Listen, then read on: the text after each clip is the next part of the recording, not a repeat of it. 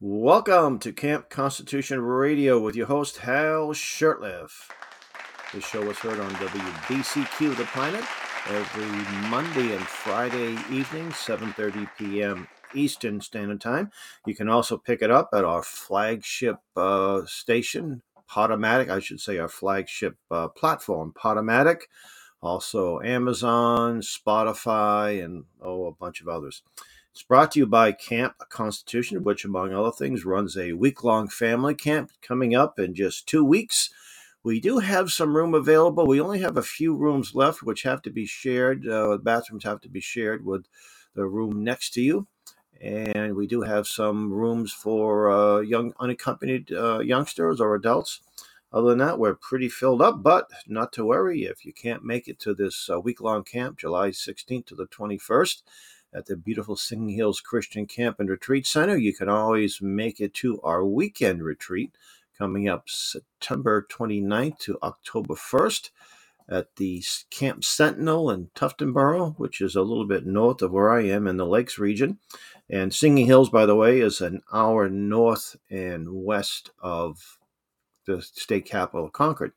For more information on that and all of the other things we have to offer, please visit our website, campconstitution.net. Well, to me, this is the most important week in our history, our country's history, the United States of America. This would be the celebration of Independence Day, and I'm going to get into that. But before I have, it's such a wonderful thing to report 4 Supreme Court decisions last week. All of them were in favor of liberty and freedom. And the left is going ballistic. Of course, they're always going ballistic because they're never happy about anything. They hate America. And for years, the Supreme Court has issued horrible decisions. You've had an activist Supreme Court that has destroyed the concept of marriage, allowed the death of millions of babies, destroyed religious freedom, and so on and so forth. But now some of the stuff is getting right. I know last year with our decision, Shurtleff v. Boston, and the Coach Kennedy decision, and some other decisions dealing with the right to keep and bear arms, just incredible. But last week, the first one was the so-called affirmative action. Isn't it amazing how the left loves to change the definitions and uses like affirmative action? Isn't that something positive? If you take action that's affirmative, that it affirms something, that it's good. It's actually affirmative action was nothing more than discrimination against. The concept was, well, black people have been discriminated against. Yes, now not going to argue that. Was it wrong? Yes, it's wrong. No question about it. So they try to fix a wrong by another wrong, and in mathematics, 2 negatives may equal a positive, but in law, 2 negatives or 2 negatives, and it's still a negative. And when they talk about white supremacy and they talk about white privilege, ever since the mid-'60s, we've had black privilege and black supremacy. The federal government and many state governments, because they had to under federal law, or they thought they had to. They didn't really have to, but they went along with it. They're worried about getting their money cut off for their various billions and billions of dollars of funding. So they went along with it. And they had minority set-aside programs. They gave certain groups of people points when it came to tests and percentages, and they lowered the standards. And I know there was a decision in the Bakke. I think it was a gentleman that was trying to get into medical school in 1978, but they were still discriminating. And what happened was Harvard University had too many Asians. They thought Asians are pretty smart people. Why are they so smart? Well, maybe because they push education. Maybe it's in the family that the mom and dad encourage it. The family is, for the most part, intact, unlike blacks and some white families where you have you had divorce or out of wedlock marriages. The Orientals, Japanese, Chinese, and Asians in general don't put up with that stuff, and they keep the family together, and that obviously is a benefit when you're raising children with mom and dad there, economic opportunity, and they do very well economic. They do better than I think every Asian group with maybe one exception, does better than white people. And so if they all meet the standards and they get into Harvard, they should be able to get into Harvard. Harvard said, no, we got too many Asians. We can't have this. And so, and it was also in North Carolina, University of North Carolina. So the Supreme Court ruled 6-3, then you can't do that. No more affirmative action. Now, there's ways around this stuff, and so it's not going to end right away. But we know and when the left goes crazy, you know that something's positive come out of it. Then they also there was a letter carrier from Pennsylvania. I tried to reach out to him. Hopefully, I will be able to interview him at some point. But he, I think it was for him was a part-time job, and he wanted Sundays off. And they made him initially. He had Sundays off, and then when the post office signed contracted with Amazon, they had to deliver on Sundays. So he Sundays, and I believe he resigned as a result, and ended up winning his case 9-0. Like our case was 9-0 too. And then there was the student loan. Biden thought he can just simply arbitrarily forgive, I don't know, $500 billion worth of student loans. Now, the 13% of Americans have some type of student loans that are guaranteed by the federal government to some extent. All of it unconstitutional, by the way. Even Nancy Pelosi said the president can't just, that's something that Congress can do. So what the bottom line is that 87% of the American people who don't have student loans would have to pay up the 13% that do. And the 13% with their college degrees, some of them aren't doing much of anything because they're bums and, I guess lesbian film critics studies and such, and probably not a big demand. But some of them do well for themselves. Some of these people are doctors and professionals and nurses and others, and they're making good money, but they don't want to pay their student loans. And what a great way to get the vote. You talk about greed, how, this Bernie Sanders is always yapping about capitalism and greed and greed and greed and greed. Yet when you say, hey, vote for me and I will forgive your debt. Vote for me and I'll guarantee you $20 an hour.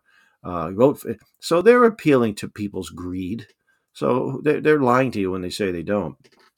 So anyway, that was Supreme Court said can't do that. Biden. And let's see, what else was there? Oh, the lady in Colorado, she was a website designer. And I didn't realize it, but now people who get married have websites, or who are about to get married have websites. Maybe it's so people can log in and what presents should I buy? Should I, that kind of thing. We got married in 93. We never thought of designing a website. But this lady who was a Christian, and she said, look, I'm not going to design websites for so-called same-sex marriages. Won't do it. And the left went crazy. Oh, it's set back LGBTQ. This was a 6-3 decision, and this decision basically said that they have the religious exemption. They don't have to do that. It's the right to contract. There was also a case in Colorado with a baker, and this fellow's been sued by the state as vicious. And see, this is the viciousness of this alphabet mafia, or I like to call it big sodomy. You've got big business, you've got big pharma, you've got big government. Now you have big sodomy, and they all work together in concert. And you can't just disagree. There's so many people out there that will create your website. So you just go to somebody else. They'll say you can't. If I went to an auto repair shop. A friend of mine did, and he says, I on this 1996 vehicle. Go someplace else. We didn't sue him. Say, oh, okay, no problem. We found someone else pretty quickly. And why would you want to contract with somebody who doesn't agree with your worldview anyway? So just go on to some. Oh no. Their goal is to destroy anyone who doesn't agree with them. And there's been such great pushback, and it's about time. It was some junior high children in Burlington, Massachusetts. They went in there, they're passing out rainbow paraphernalia, and they threw it in the ground, on the floor, and stomped on it. And enough is enough. We've had it. And it's all over the country you're seeing this backlash. Of course, the left is even more adamant than before. But Major League Baseball, there was pushback, and they ended up taking some of the so-called pride logos off their websites. They had a big demonstration against this group of perverts, anti-Christian, anti-Catholic degenerates called the Sisters of Perpetual Indulgence. Imagine being invited and getting an award from a Major League Baseball team. That shows you how corrupt and decadent our nation has become, how disgusting it's become, and how Major League Baseball and all these other corporations. But there's been, like I say, pushback, and some of them, they're not doing the right thing for the right. They're doing the right thing for the wrong reason. They're just worried about the bottom line. But that's that's it. And it's good to see that there are a lot of Americans, and they'll say, "Look, you're homosexual. That's your business. Don't make it my business. Don't put it in my face. Don't put these rainbow flags everywhere. Rainbow flags represent nothing but sex. In this case, sodomy. Why do you have to celebrate sodomy? Keep it to yourself." But no, they have to promote it. In fact, Pastor Scott Lively said basically, it's a homosexual supremacy. And what was it? The new Supreme Court Justice, her name, Ketanji Brown, the one that couldn't tell between a male and a female. She uses the term protected class. Well, wait a minute now. I don't see that in my Constitution. It said everybody's supposed to be equal under the law, not a protected class. So if you're a sodomite, you're protected. You have more rights than anybody else, and your rights trump everyone else's. Huh, interesting. Of course, that's been that way for a generation at least. So, anyway, I just want to say I'm just delighted on these decisions. We got a long way to go. We're still a perverse and wicked generation. We need revival not just in our country. And by the way, the pushback is not just in the United States, Canada, even in England. Can you believe it? There's pushback. Yeah, I guess people can just how much of it can they put up with, and the left will push and push and push until they get a little pushback. And if the old Lenin's 3 steps, 2 steps forward, 3 steps forward, 2 steps back. But we can't. We got to keep pushing and just saying no. We're not going to put up with this stuff. Take these flags down. No place for them, etc. So, anyway, today is Monday, and the show broadcast tonight, and also next Friday. But July 4th, Independence Day. A lot of people say, have a happy 4th. And there's a little joke. You ask the question, do other countries have a July 4th? And they, gee, I don't think so. Well, they all do, except they don't celebrate it. We don't celebrate the day so much as what happened on that day. And it was when the Constitution was ratified by it's very interesting because it wasn't signed by all of the delegates. It was only signed by John Hancock and I think the secretary, which he signed it as a formality. It wasn't binding when he signed it. John Hancock being the president of the Second Continental Congress. And most of the signers didn't sign it until August 2nd, and there was even some that signed it later than that, and that were not even in the room in Philadelphia, July 4th, 1776. And I'm going to read the Declaration. A lot of people, they celebrate the holiday, but they really don't know too much. Why do we celebrate? Oh, yeah, it's a day. Oh, something good happened. Oh, yeah, okay. There's also a lot of people on the left that hate this country. They hate our history, and they don't want us to celebrate it. Oh, it's racist. It's this. It's white supremacy. It's this. It's this. It's that. Let me tell you, this Declaration set the stage for the abolition of slavery, not just in the United States, but other parts of the world too. And most of it was written by Thomas Jefferson. I think it was early June is when they knew that there'd be this Richard Henry Lee's Resolution of Independence would have been approved. So there was, I think, 5 men: John Adams, John Hancock. John Adams, Thomas Jefferson, who did most of the writing, Roger Sherman. Let's see, who else was there? Anyway, these are the men that sort of worked on the Declaration. There was lots of revisions, and after it was agreed upon, there was still revisions. And this is what we get. Action of the Second Continental Congress, July 4th, 1776. The unanimous declaration of the 13 United States of America. And United States is lowercase. When in the course of human events, it becomes necessary for one people to dissolve the political bands which have connected them with another, and to assume among the powers of the earth the separate and equal station to which the laws of nature and of entitle them. A decent respect to the opinions of mankind requires that they should declare the causes which impel them to the separation. We hold these truths to be self-evident, that all men are created equal, that they are endowed by their Creator with certain unalienable rights, that among these are life, liberty, and the pursuit of happiness, that to secure these rights, governments are instituted among men, deriving their just powers from the consent of the governed, that whenever any form of government becomes destructive of these ends, it is the right of the people to alter or abolish it, and to institute new government, laying its foundation on such principles and organizing its powers in such form as to them shall seem most likely to affect their safety and happiness. Prudence indeed will dictate that governments long established should not be changed for light and transient causes, and accordingly all experience hath shown that mankind are more disposed to suffer while evils are sufferable than to right themselves by abolishing the forms to which they are accustomed. But when a long train of abuses and usurpations, pursuing invariably the same object, evinces a design to reduce them under absolute despotism, it is their right, it is their duty to throw off such government and to provide new guards for their future security. Such has been the patient sufferance of these colonies, and such is now the necessity which constrains them to alter their former system of government.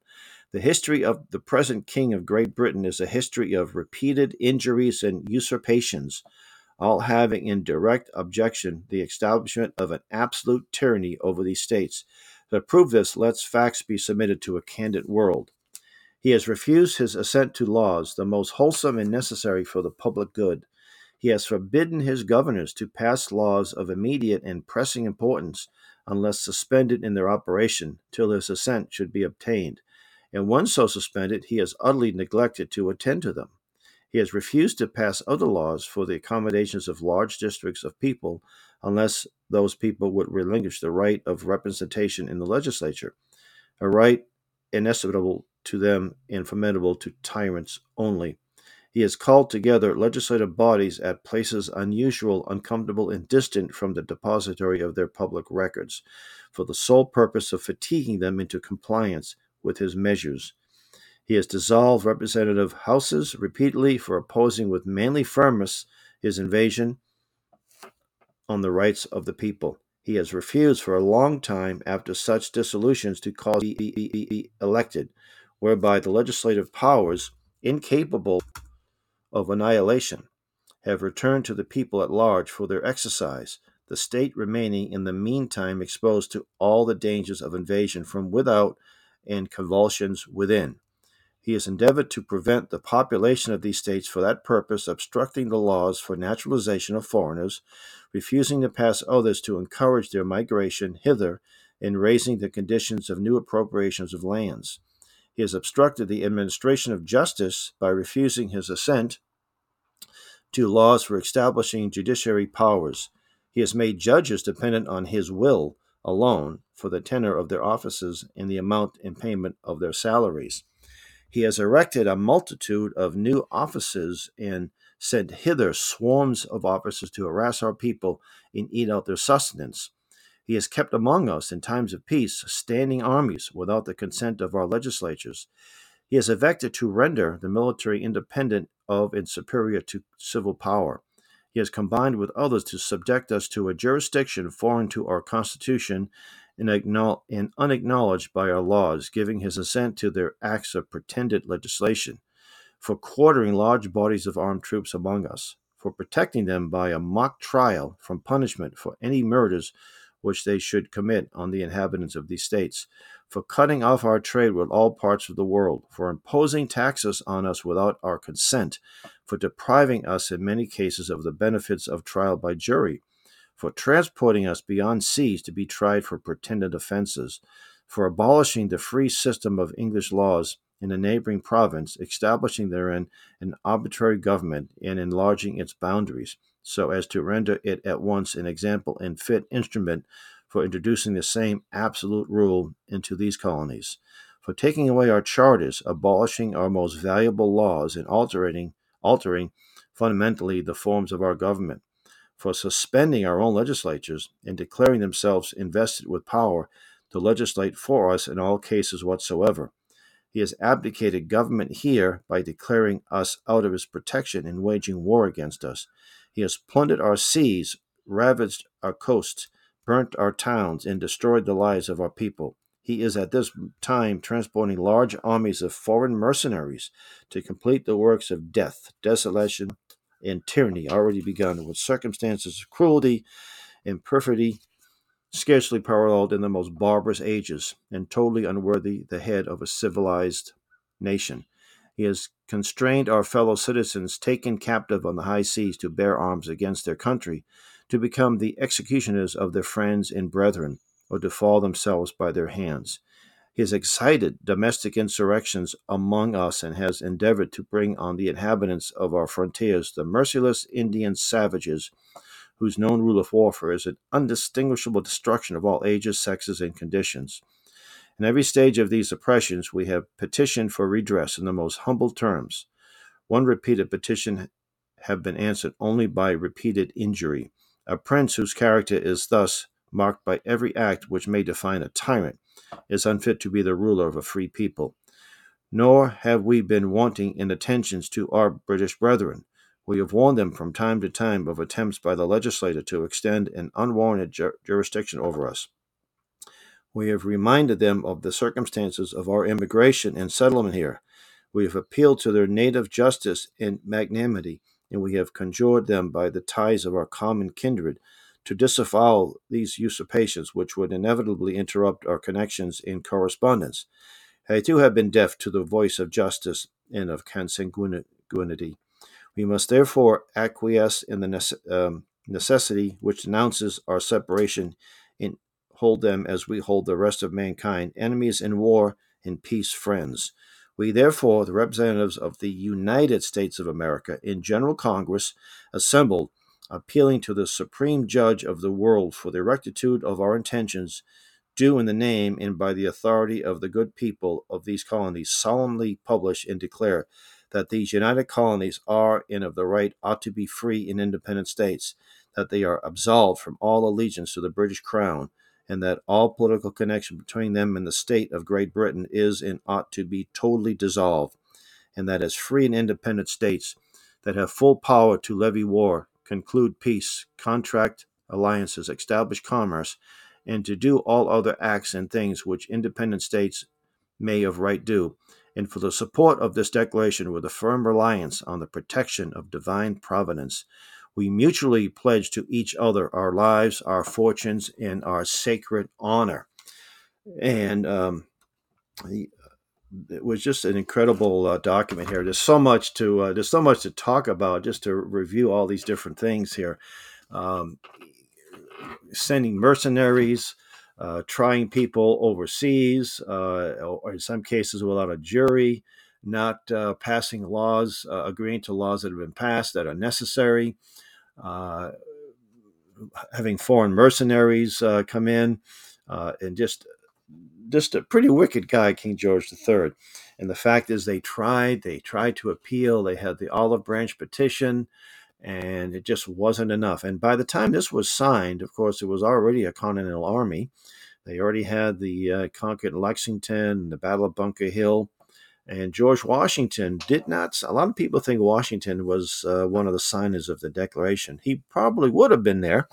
He was a member of the First Continental Congress, but he was appointed general of the Continental Army, and he was in Boston at that point in July of 1776.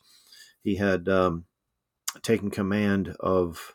Actually, I'm sorry, no, that was 75, and then they had this in March of 76 was the evacuation of Boston, but Washington was already in the field at that time. And a lot of Americans don't really appreciate our incredible history.